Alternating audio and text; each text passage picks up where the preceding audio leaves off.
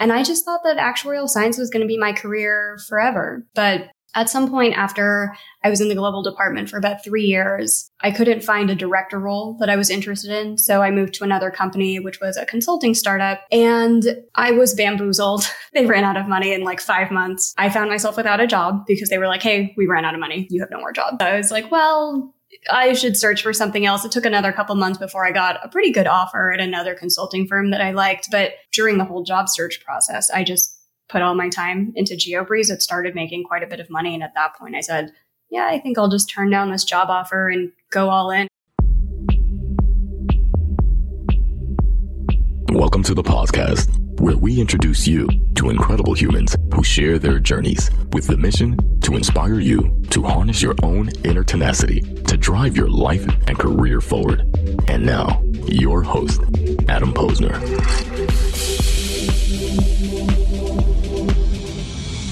Hey, everybody. Welcome back to the podcast, where I bring you the best and the brightest from the world of business, marketing, and personal growth to help you harness your inner tenacity and drive your career forward. My guest today in the podcast is Julia Menez, point strategist and founder of GeoBreeze Travel. GeoBreeze Travel is a platform that focuses on travel hacking and providing insights on maximizing the potential of credit card points and miles for remarkable travel experiences and financial growth. And prior to GeoBreeze, Julia worked for 9 years as an actuary for Cigna Health. Interesting. We're going to talk about that transition. In addition to her great and viral social media content, when she breaks down bite-sized hacks on travel, she also hosts a GeoBreeze Travel podcast with my buddy Rich Cardona producing. Thank you so much, Rich, for connecting us. And after traveling to more than 30 countries before the age of 30 and saving thousands of dollars each year with points and miles, Julia distills the strategies from top award travelers around the world in the GeoBreeze Travel podcast and creates content how to use everyday business and personal expenses to earn luxury travel for next to no cost. I mean, I think it's what everybody's trying to do these days. And we have an expert on the show. I'm excited for it. Julia, welcome to the podcast. Hello. Thank you so much for having me here. I'm so excited to join. Well, welcome. And I love having fellow podcasters on board. Julia was 5 minutes early, and I said to her, thank you for joining 5 minutes early. She goes, this is what I do for my show. So we're gonna certainly have it going here. But look what I didn't do. I'm such a bad podcaster. I didn't turn my light on. How do I do a show and not turn my light on? I knew that something was up. There we go. Now my light is on. Now the NHP light is on, and now we can start the show. So Julia, how did this, let's tell the story a little bit. You're working at Cigna in actuarial science. I don't even know what that is. What were you doing? And I assume you were a travel enthusiast at the time. Let's hit the rewind button and talk a little bit about your life and career before becoming a professional travel point guru, whatever the proper terminology is. Yeah, so actuaries do deep math, and we try to. All right, then the show's over. Thank you for joining us today on the podcast. That's about it. No, I'm kidding. Deep math. That's it. As soon as somebody's like, oh God, it's deep math. I don't want to get into that. But I actually, way back in the day, I think I was about 14, and they give you these career assessment tests and say like, here's the career track you should look into for what classes you should take in high school. And I liked math better than reading. So it gave me the list of career options, and actuary was like the third thing alphabetically. And I said, I'll do that. Great. And I just kind of decided from there at age 14, this is what I was going to do with the foreseeable rest of my life at that point. I even went to actuary camp when I was 17. It's like normal camp, but they throw insurance lessons in there. Math camp. No, not just math camp. Actuary camp. Actuary camp. I mean, I can't even imagine the fun and excitement. Like, no way. Those actuaries rage harder than anyone you've ever seen before. No? That is true. That is actually true. That is, yeah, because we were all not the cool kid in high school. And then suddenly we'll get to it where you're free from exams, and then you have a high salary and you have money, and you're like, wow, let's go crazy in the world. But that's a whole separate podcast right there. Jeez. I mean, depending if you sign NDAs, right? My one tattoo, I got at an actuarial grading party. That's a whole nother story. Is it like as much as you care to share, is it, what is it? Is it a it's on my ribs, equation? So I'm not going to lift up my shirt on the podcast. But when I look at it, what is it of? You don't have to show us. It says fire in Filipino script because I'm Filipino. Oh, I love it. Good stuff there. Okay, so we talked about actuary camp here. Was there a particular moment where you decided, it was time to leave the night? Well, I guess we got to hit the rewind button.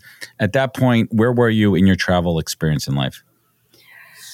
When I was 6, we went on I was on my first plane trip. That was to the Philippines. And then from there, it was another 8 years before we did another family vacation in the Philippines when I was about 14. And then I think we maybe took like one flight to Chicago. And then between those times, the next time I was on a flight was to do interviews in college for when I was searching for jobs. And after my senior year, I also studied abroad for a summer in China. And then that was a whole fun experience, and then got to meet my family in the Philippines right after that as well. So not a ton of travel in my early days, more than some people definitely get to experience. But when I studied abroad, I was like, I want to do this over and over and over again. How can I just get somebody to pay me to travel for work? Which there's not a lot of international actuaries, but there's a few. And one of the reasons you mentioned I worked at Cigna, one of the reasons I went there was they have an international program for their actuaries. It was one of the only ones where there was any chance that I would get to do an international and global role. So I start my job at Cigna, and every time they're like, so where do you want to be in like 5 to 10 years? I was like, I want to be in the global department. Like I want to be based in Hong Kong or Dubai or like any of our international offices. I want to do international products. Those are hard gigs to get because you got to be the best of the best, internal politics and working your way up the ladder. And they just don't come up very often. Yeah. Like it has to be timed exactly right with when you're looking to rotate anyway. And there has to be something at your level. And it's just expensive for companies to get visa paperwork and everything sent out. So it's just a lot, and everything has to line up. But eventually, I think I was about like 7 years into my career, and something opened up in my global department. So I jumped on it. And that was right when the pandemic hit. So I finally made it to the department I wanted to be in. Now you can't go anywhere. There's no travel. There's absolutely zero travel. So that was my whole like attempts at getting my actuarial career to pay for me to get to travel to different places. So in the years leading up to that, when I said, hey, program directors, everybody who's hiring, like I'd like to rotate. And they were like, well, there's nothing available. I thought there has to be somebody else who will just like let me travel without me having to pay for all of it. So kind of got into the points and miles world around 2017. My husband sent me some blogs about personal finance, and I learned about points and miles from there. Dove down a very, very deep rabbit hole. I can only imagine figuring out and we'll get to that in a second, like percentage formulas, cost per mile. And I know, just for a little fun fact here, everybody, during my tenure at Delta, I was working on the Delta Amex card. So I really started to get an understanding of the cost per mile. And we'll get into that in a little bit, because I think that's one of the critical elements when evaluating a point opportunity. But I want to talk for a second about China. What was one of those... I assume you might have had expectations when you traveled there, but what was one of those expectations you thought you had, but when you got there and spent time living there, it was completely wrong? The trains were very different. So we went all the way across China. We did Shanghai, Hangzhou, some time in Beijing, fully across the country. And Tibet, it's a massive all the way across the country. So that is a 50-hour train ride from Tibet to Beijing. And our budget would allow for certain accommodations, nothing like what my travel style is now. Cattle class.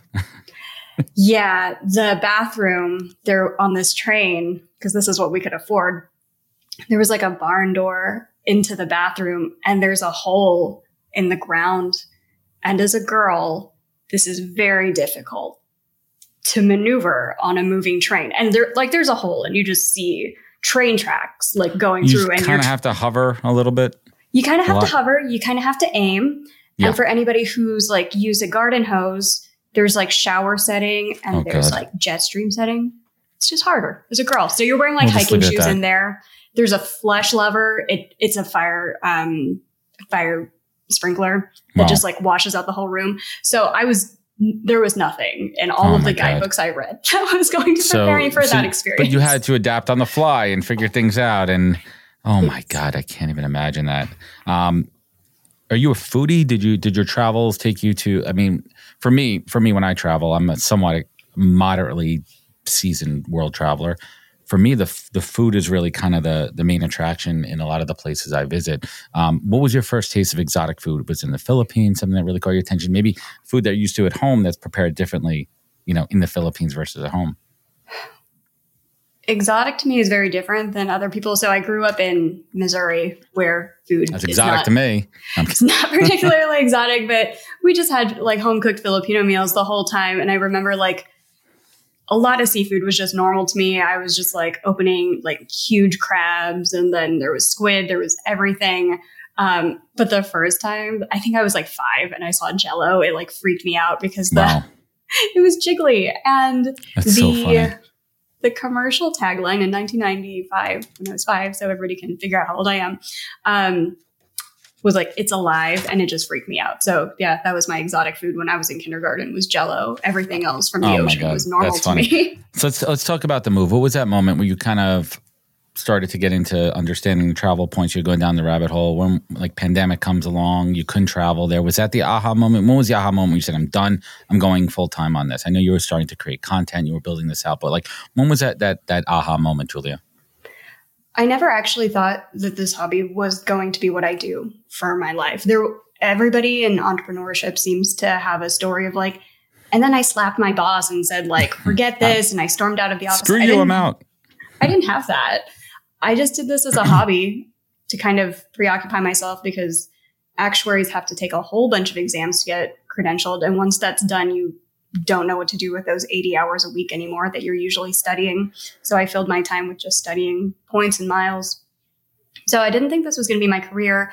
I started the podcast simply because I was lonely during the pandemic and I wanted to talk with other points people. And the podcast is always a good excuse to say like, hey, do you want to hang out and talk for an hour? And I just thought that actuarial science was going to be my career forever. But at some point after I was in the global department for about 3 years, I couldn't find a director role that I was interested in. So I moved to another company, which was a consulting startup. And I was bamboozled. They ran out of money in like 5 months. Yep. There was not. So I found myself without a job because they were like, hey, we ran out of money. You have no more job. You couldn't go back.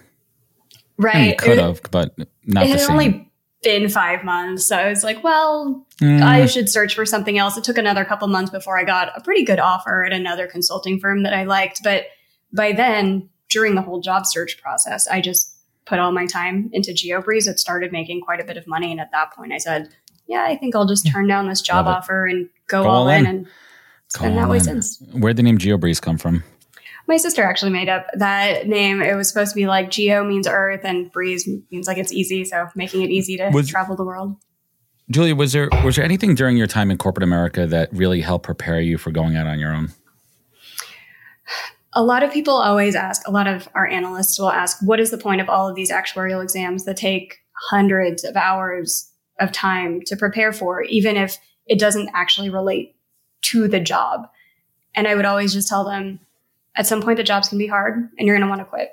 And these exams are just for building emotional resilience at this point. And it's very useful in entrepreneurship to just be like, I've been through worse than this. I made it through that exam process. And I think like more than Excel skills or any particular healthcare law that I had to study, just knowing like you've been through something that sucked, you'll make it through this day on whatever your entrepreneurial journey is.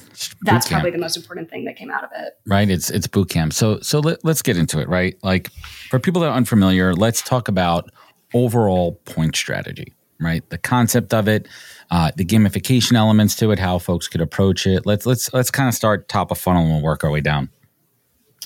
I always tell people to do the exact opposite and work backwards, figure out where you want to go, and then figure out how to make it happen. So once you pick a destination or somewhere that you want to go, some airline, business class, or first class product that you want to experience, from there, figure out who even flies those routes. So instead of just being an overall point collector, I mean, are we talking about specific, I didn't mean to interrupt you there, but like, are we talking about just a general like approach? Like if you've never gotten into points, maybe you had a frequent flyer card here or there, to think about destination first and work that way? I like that approach. Yeah, a lot of people tried to go top of funnel and they're like, I'm going to learn about 30 different points programs. And then it's very overwhelming. And then you try to collect all these points and then figure out the best way to use them. And then you realize you maybe got some different types of points that don't fit well together. It's way easier to go backwards and just say, I want to take a first class trip to Japan. Here's the routes I'm going to need to fly. Here's how much it's going to cost. Here's the kind of points I need. And then let that determine how you're going to earn those points, what credit cards you're going to open, where you're going to move your points around. It just makes it a lot easier to get a trip that you want faster if you take a more focused surgical approach. I like that. Rather than trying to figure out everything and then piece everything together, because you're just trying to get your arms around so much information if you work that way. Right. So, but for example, let's just take me, for example. I'm a Delta loyalist, through and through Delta loyalist. It's literally the only airline I will fly unless there's no other choice. I have multiple Delta personal cards, business cards, all that I accumulate there, and everything. So let's just say, for example, that I want to go to Japan and Delta is not the best option. And I've already accumulated all these points. I already have another credit card. And I don't want to open up another credit card, Julia. Like, what's kind of the strategy there? If you only have Delta points to work with, it's going to make it harder, which is why we recommend going with flexible points, the Chase Amex, Sapphire. Yeah, Capital One points, Bilt points. Those are going to make it a lot easier because then you have options to move your stuff around. So, for example, if somebody was a Delta loyalist, but all they had were Chase or Amex or Capital One cards, all of those different types of points I just named can be transferred not necessarily to Delta, but to Virgin Atlantic. And if you're flying a lot domestically with Delta, they're in the same alliance. And you can get Delta flights for about half the points cost if you book it through Virgin Atlantic instead. See, that's the hack that people need to understand too, is understand. Let's talk about this for a little bit. I mean, I kind of know it, but I'd love to hear from you and explain to my audience the way you calculate the value of a point, and also talk a little bit about transfers and when there's advantageous opportunities for double miles, 1.5, and how to kind of work the system. Two questions there. Yeah. So as far as the value per point, the most common metric out there is cents per point. And to calculate the value of that, you're going to see, okay, here's a flight I want to book. Here's how much it costs with money. Here's how much it costs with points. You're going to take the money price, divide it by the points price, and that's going to give you cents per point. So, for example, if there's a flight that costs $200 or 10 cent or 10,000 points, you're just going to take 200 divided by 10,000. That should be about 0.02. That's a decent redemption. So that's how you do cents per point. It does tend to overwhelm people, especially beginners. So if you're trying to fly business class and you're like, is this a good redemption? Is this not a good redemption? What's a good cent per point? I just usually tell people, don't worry about it.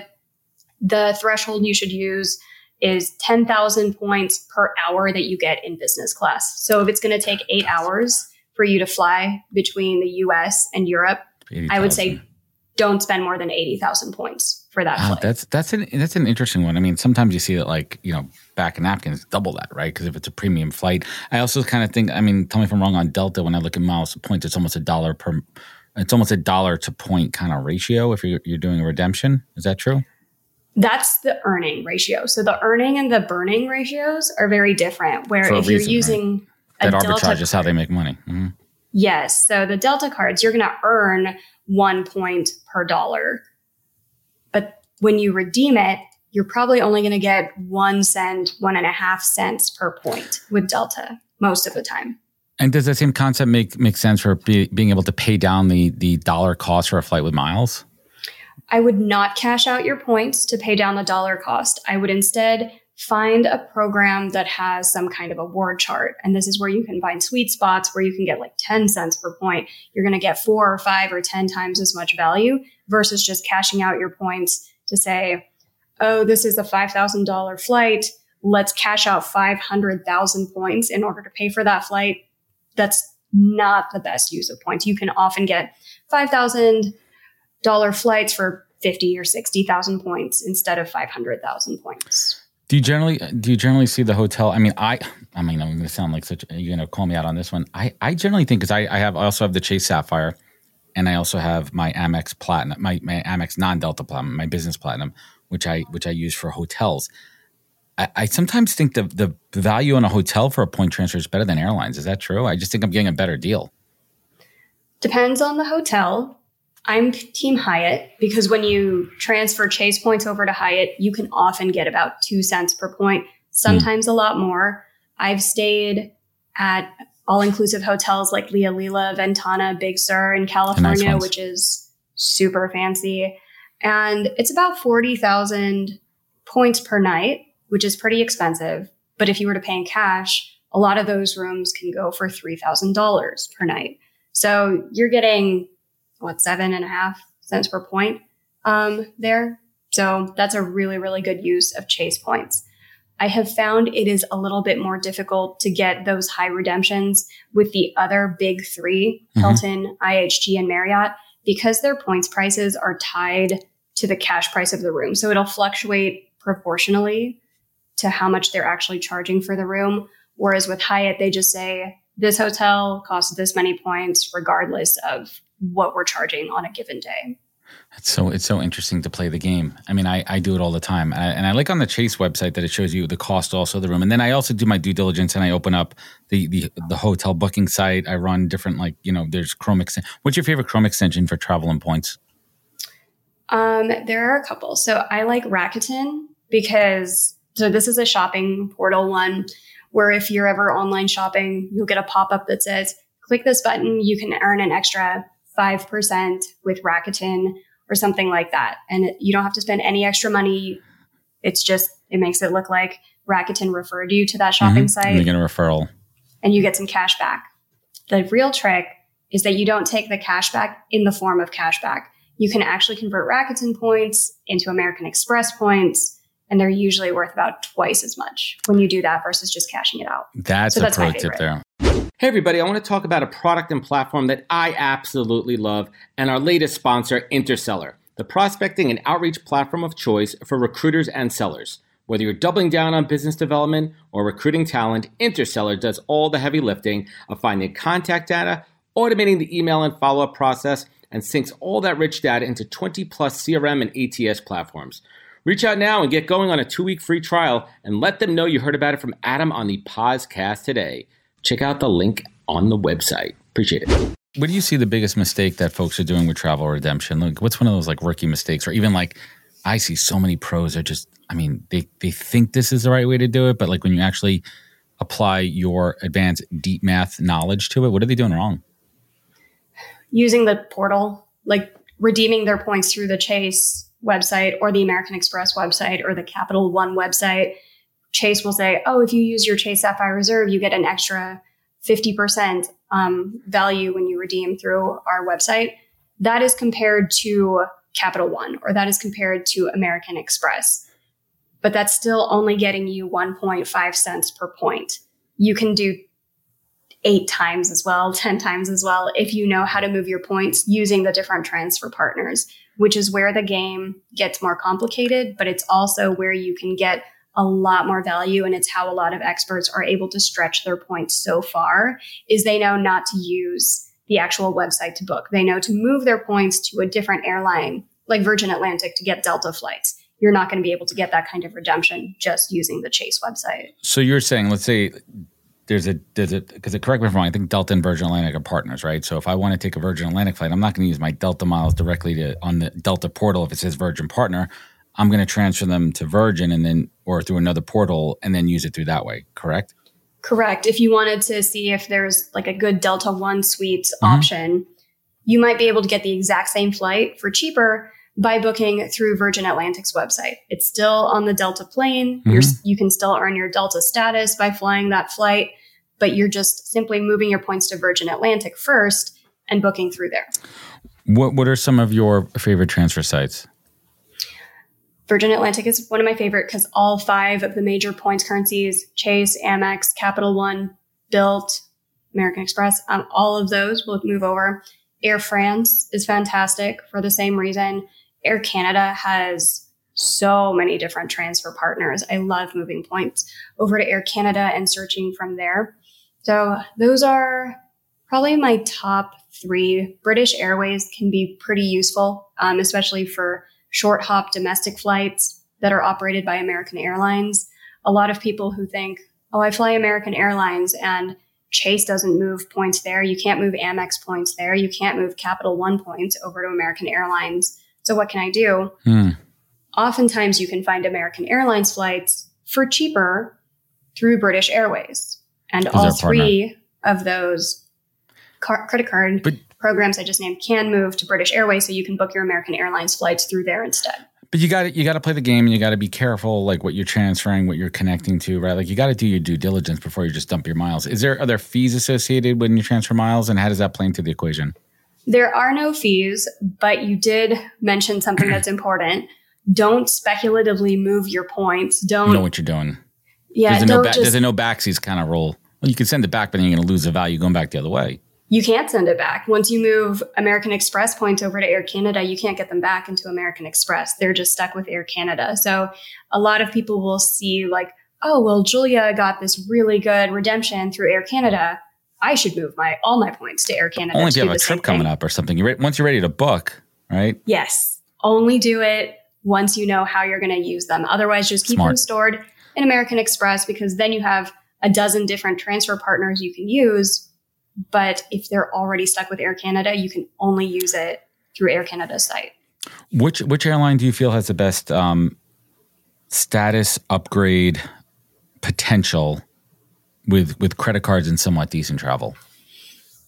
If somebody is an occasional traveler, I wouldn't even bother with it. I would just book the business class cabin outright. You're going to get all the status perks through there without having to fly much. Interesting. If you do travel quite a bit, like you're a road warrior in the United States, it's just going to depend on your home airport. So there is an interesting way to look at this, though. So if you're in Atlanta, pretty much everybody is going to be a Delta person. Right. Chicago, you're American, right? Yeah. Yeah, you're not going to get upgraded on flights because everybody has higher status than you. Everybody's a consultant going between Atlanta and New York. You're not going to get into the lounge because you're last in line. But if you're in Atlanta, it might actually be worth going for United status or American Airlines status, because they have some kind of lounge and it's going to be empty. You're going to be the only one there. You're going to get upgraded because nobody else in the city of Atlanta basically has American Airlines or United status. Everybody went through Delta. So if you can kind of game theory it and be greedy where others are fearful, be fearful when others are greedy, that can be a way to get some pretty good status upgrades as well. Even if you're like, well, American Airlines barely services my airport, but do they service it enough to where you'll get upgraded? Interesting. That's an interesting point of view. Two points I want to make on that. First of all, the Delta lounge situation in most of the airports has been brutal. They have made it too easy with their credit card, where everybody's in the Delta lounge. And that was one of the big reasons when I got my platinum card, I'm like, wow, finally I could go into the Centurion lounge. Even the Centurion lounge at JFK gets pretty crowded there. Chase has a nice feature too with the Chase Sapphire card. They give you the global party lounge access, which we found insanely interesting. Pro tip: Mexico City Airport. There's two different terminals there in Mexico City. The Centurion Lounge wasn't open yet at the time we arrived, so we went on the priority card and we found this little lounge in the middle of nowhere. It didn't look that nice. It had oversized couches and manicures, pedicures, and some of the best airline lounge food. Like real local Mexican stuff. It was fantastic. So utilizing some of the auxiliary benefits. What are some of those secret auxiliary benefits that come with some of these loyalty programs and credit cards that people may not know about when it comes to travel? Did you get the massages when you were in that Mexico City lounge? I got a manicure. I'll send you the picture afterwards. Nice. I came back. My wife and my friends were like, I mean, we literally had a 7-hour layover. And we couldn't. What Centurion said is you could only be here 3 hours before your flight, and we were like 5 hours, so we had to find somewhere to go for 2 hours. And I went in there and I found this little like kind of hole in the wall, and there was a lady sitting there, a very nice Mexican lady, doing manicures. I said, you know what? When in Rome. Yeah, or Mexico City. Auxiliary benefits. So, cell phone protection. Always pay your cell phone on something that has cell phone protection, because if you drop your phone in a pool or something, that's covered as long as you're usually paying your cell phone bill on one of those cards. If you rent cars, then put the fee on like Hertz or Avis or whatever credit card rental company on whatever card rental on whatever car rental company you're using, put it on a card like the Chase Sapphire Reserve that has primary coverage. So that way you don't have to pay the extra insurance and you're covered for comprehensive and collision damage. Smart. And I feel like the concierge services are very underutilized for things like American Express Platinum. Restaurants, if you're like, hey, I need reservations to this Michelin star restaurant. I need tickets to Beyonce. You can use those concierge services. Will put together all sorts of things for you. I heard about a guy who he was assigned to like find a restaurant that would accommodate their rehearsal dinner for the wedding. And he just outsourced it. He asked his American Express Platinum concierge, like, hey, can you put together a list of restaurants like within this budget, within this radius of this address, and it needs to accommodate this many people as your VA. I mean, listen, it's built into the price of the card. It's built into the price of the membership fee. It's built into the price of the interest rates there. They staff a full team. American Express is some of the best in the business when it comes to so utilize it. And I've heard rumors too that some restaurants they hold a couple of reservations for some of the credit cards for their higher, like the Amex Black and some of the unlimited cards. They hold a couple of secret reservations. Is there truth to that? Oh yeah, I'm pretty sure a lot of the Taylor Swift tickets were already pre-booked by just Capital One, because a lot of it was sponsored by Capital One. They had their own block in all of the Taylor Swift concerts that they would just give out to premium Capital One members. So that can be a way to get some exclusive opportunities that way. Interesting. If you wanted to go to Michelin star restaurants in Japan, good luck if the person who answers the phone speaks in Japanese and doesn't know much English. But American Express has this handled. They have translators in every country who can get you those Michelin star restaurant reservations in French, in Italian, in Japanese. Take advantage of it, people. All right, without naming names here, I mean, other people who are the points gurus in this business that are just giving people wrong information. What is some of that wrong information you're saying? We're not going to name and shame. We don't do that here, but what's some of that misinformation that's out there? A lot of people in my industry make most, if not all of their money just through credit card affiliate links. And so it's not necessarily wrong information. It's just they've shielded off their audience from any other ways of doing things where they're just like, and then you should get this card, and then you should get this card, and then you should get this card. Look, I have 20 cards. I'm like, well, man, that's because it's literally your job, but not everyone in your audience needs to get 20 cards. We should instead maybe focus on how do you optimize for the cards you already have, and how do you stretch your points further so you don't need to keep getting more and more cards. And a lot of the free content out there is very much focused on here's a nice picture of a resort or a plane, and here's the credit cards I used to get it. But it doesn't necessarily bridge the gap, because if people burn their points in inefficient ways, they have to get a new card to get the sign-up bonuses, because that's the main way that people talk about getting a lot of points is with sign-up bonuses. And so people sell more cards, and that's how people make money. So it's not necessarily flat out wrong, and it's not scammy or anything, but it just leaves a lot out where maybe there's different strategies that could be had without just having to open more and more cards. Right. They're limiting their audience by their own monetization affiliations, so to speak. Interesting point there. What's been the best point? People know this, right? It's kind of like a parlay. You have to do this to do that to get to this reward to cash on that. Can you give us an example of your most masterful, brilliant points parlay? There's a couple of ways to think about this. There's what's the most Instagrammable, impressive redemption I've ever had. And the answer to that is we flew Singapore Airlines first class from Germany back to New York one time. Wow, those suites. Mm. The suites. There was a double bed in the sky. They can take the wall down. So my husband and I had the full bed. So you have a separate chair and separate bed. There was Dom Perignon. There was crew champagne. They gave us pajamas. You get to keep the pajamas. There was a candle in the amenity kit, which I can only describe as it smelled like Crazy Rich Asians. They let you light a candle on a plane? It specifically has a giant sign that says, "This is a souvenir. Do not light on plane." Jesus, that is crazy. That's probably the fanciest that I've been on. And those are the ones that look good on Instagram. But there's actually a lot of ways to get a lot of value out of your points without needing to spend tens of thousands of points. Like, for example, back in the day, we had to fly Denver to Lincoln, Nebraska. I think I was on a recruiting trip or something, or I had a speaking gig at the University of Nebraska.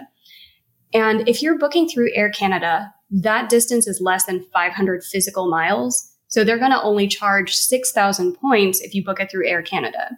But since Lincoln, Nebraska was such a tiny airport, it was probably a $600 flight per person each way. So we were getting a ton of point value. We were getting 10 cents per point for this tiny little trip that nobody ever. It up. Yeah, nobody ever really. It's corporate, so you're not paying for it, but it's going into your account. Yeah. Correct. Oh no, I think we did have to pay for my husband's flight because he was he was just coming as a +1. So that was how we got a lot of value without needing to spend a ton of points. And it's those little redemptions where people can really stretch out their points, because if somebody thought, oh, it's a $600 flight, we're going to need to spend 60,000 points on there. No, you can spend a tenth of that and get the same thing. I love it. Yeah, Julie, I'm going to have to consult with you. We're doing a family trip to Hawaii 2 years from right now. 2 years from this August. So you and I have a little sidebar on this one and come up with a strategy for that one. But I want to get back to the business side as we bring the show home here. At this point of your business, what has been one of those, exciting challenges that you've had to face as you scale and grow? As we've scaled the business, I think the most exciting challenge is just like figuring out what's new and different. Because 3 years ago, when I started my podcast, the whole thing was like, there were barely any women in the game. There were barely any people of color who were getting any kind of recognition. And I was like, this is going to take forever to get people to rise to the top. But it's happened so fast in 3 years. And so now I think a lot of creators are entering the game of, oh, I'm very unique because I have this point of view that nobody else has. But the point of view has already been had, where somebody's like, oh, we took a family of 4 and we got a Chase Sapphire Preferred. And then we went to Hawaii with a Chase Sapphire and moved it to Hyatt points. The stories that people tell often have been told multiple times already, because a lot of points people will take the exact same trips because they're like, this is the best way to use your points. And so the audience at large just ends up hearing the same story over and over again. How do you tell something different? Yeah, which it'll either, it gets boring hearing the same story over and over again, but it also leads people to believe there's only a handful of ways to play the game right. Whereas the whole point of the game is just to get you the travel you actually want and helping you to save a lot of money off of that. There's not a lunch table where we say, have you been to the Park Hyatt Paris Vendôme? Maybe there's a lunch table that does that, but I'm sure I've been kicked out of that lunch table already. So it doesn't matter. But I would say that's been the most interesting challenge, is to level up the content and then find the new exciting stories that still haven't been told, because I do get the impression that a lot of people think there's a certain right way to get points. And there's the top 10 bucket list of, are you even good at this if you've never been to the Maldives?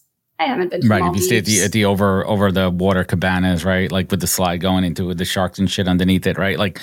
How about the fact, if we're looking at it from a mathematical points percentage savings versus dollar versus, look how damn good I am there. When you're able to apply your deep math skills and teach people a pragmatic, scientific approach to looking at points, right? I think that's what's going to differentiate you. And the other part, Julie, is you hit the nail on the head, and that applies to podcasting. You just said it. How could I have a conversation with somebody like yourself who talks about points and everything, but talk differently? Let's talk about your career. How'd you get into this, right? Bring something different to the table each and every time you're having a conversation. Otherwise, the audience is hearing the same shit on every other podcast. How do you differentiate, right? My podcast is one of the few that does interview style. And I think this kind of goes back to, most people make their money through affiliate links. And I think so many people just have this fear of, if I bring someone else on my channel who has their own affiliate links, it's basically a commodity. We're all selling the same Chase Sapphire Preferred. And then there's always this fear in the back of people's heads of, what if my audience likes them better than me and goes over to their channel and uses their links? I'm going to be out of money, which I keep telling people is very silly, because the way to grow your podcast is to have like other people share it, which is a lot easier to do if you are featuring other people. But I'm still one of the only ones. It's all about the arbitrage. It's exciting there. So, Julie, as we bring it home here, what's next on your travel wish list destination, either booked or you want to go to? I have a few really exciting trips coming up. Going to Malaysia next week. There was a United Polaris sail to Japan, and we are flying Japan Airlines down to Malaysia, Singapore Airlines on the way back. We are going to Egypt. We are flying Qatar Airways Q Suites later this year. I've seen those. Wow, that's on my hit list. 16 uninterrupted hours from Los Angeles to Doha in Q Suites. I am so excited for that. We are doing EVA Airways through Taiwan into Hong Kong and Vietnam next spring. Lovely. We are doing France next early summer, right before the Olympics. So hoping everything's like super clean and they're getting ready. You don't want to get there during the Olympics. There's no point of being there. You'll get gouged every way, which way, premium pricing. But I think the city will be like pre-cleaned for the Olympics, so everything's going to look so nice. It's not a clean city. Sorry, I love my French folks, but your city's just as shitty as New York when it comes to that. Sorry, guys. You got to clean it up a little bit. Which I'm hoping they do for the cameras. So we're going right before the Olympics, so everything's going to be clean for us, and then we don't have to get gouged by pricing. All right, so, I gotta ask you this: what's best and worst airlines out there, and why right now? Best airlines as far as like experience? Overall. Experience, value, travel, customer service. The one that I keep coming back to is Singapore Airlines. We've flown their business class twice already, and we're flying them a third time. They have it together so well. And you can find the flights for cheaper on Air Canada than Singapore Airlines website. But the food is so good. Their service is just amazing. And we haven't even flown them from Singapore yet, so I'm excited to experience that lounge in under a couple weeks. The new one. So that one's amazing. As far as worst airlines, domestic and international. I mean, I flew Allegiant, and they had this giant sign that was like, if we have to print your boarding pass, we're gonna like charge you an extra $5. And just really the nickel and diming. I'm just like, just bake it in. Just charge me $100. Right? Yeah. I like Southwest more than I like those super low cost carriers, because Southwest has some good hacks with Companion Pass and those other things. People get mad that they have to pay to like board early, and it's chaos. But if you know how to work the Southwest system, there's some good hacks that can be had there. With like Allegiant and Frontier, I haven't really found a good way to hack those. And I'm at that point in my life where I don't like being nickel and dimed. I'm just like, just charge me what you want to charge. Deliver something good, and we are good to go from there. So that's where I am. So what's that one message, Julie, that you would have for people that feel stuck in the 9 to 5 and they're looking to get out and they just don't know how? I say this as somebody who has spent her career optimizing for stuff. There is life to be lived outside of spreadsheets, outside of formulas. I know earlier we were talking about like, how do you optimize cents per point math? And I've talked to so many people in the points world where they're so obsessive, like, and then I got 17 cents per point. And most of their neighbors and family members do not know what that means and do not care.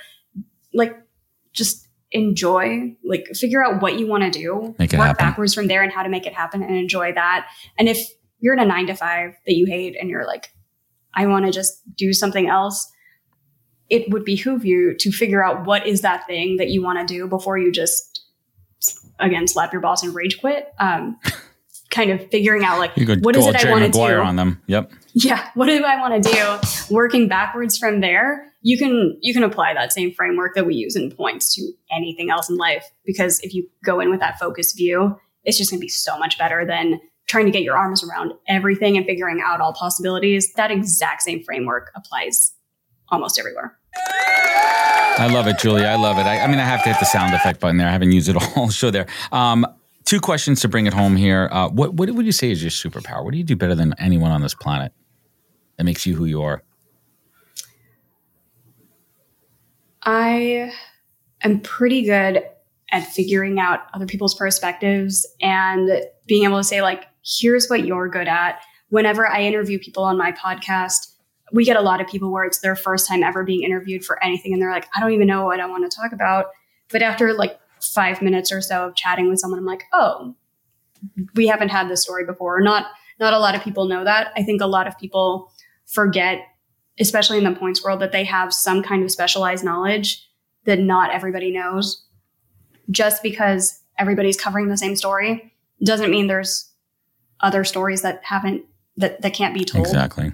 And so finding those stories and getting those out of other people is something that I like to pride myself on. I love it. I feel a commonality there with that one. And last but not least, Julie, you look back on your life, and times haven't always been easy. We've all gone through our struggles, but you look back at those moments you had to dig down deep and harness that inner tenacity to pull you up and forward. And now you look at this life outside of corporate America, traveling all around the world, these destinations that you've dreamed of, and teaching other people how to do that.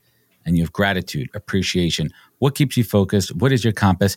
Julia Menez, what is your North Star in life? I would say that having the right partner really can make or break the situation. Like if you are Amen. in a tough situation with money, actuarial exams, whatever it is, just like having somebody there is who you can bounce ideas off of and talk to and have like a good support system is very, very, very important and will get you through a lot of things.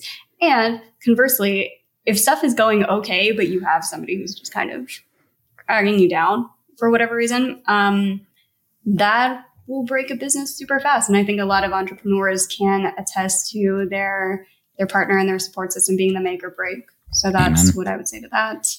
Amen. Amen. Julia, I want to thank you so much for joining us today and sharing all your words of wisdom, actionable advice. And if you people who are listening want to find out more and check out the free Points 101 course, go to geobreezetravel.com/free course. I will link it up in the show notes. Follow Julia on Instagram at GeoBreeze Travel and YouTube. You guessed it, GeoBreeze Travel. Julia, anywhere else? Did I miss anything where folks could find you and connect with you? Those are going to be the main places to find me. Our YouTube, Instagram, download the free course. We do free credit card consults. Once you download the free course, you'll be on the newsletter and you can find a bunch of extra exclusive stuff through there. I love it. Good stuff. Julia, thank you so much for joining us. Hang with me for one moment as we sign off. Well, awesome. Everyone, thank you so much for listening. If this show resonated with you, sharing means caring. Please leave a link, a review. It goes a long way. You know how to find out more at thepodcast.com. Follow us on all the social media channels. Remember, look out for each other, take care of one another, and catch us next week for another great episode of the podcast. Take care, everybody. Wisdom is forever, but for us, it's time to go. Thank you for joining us.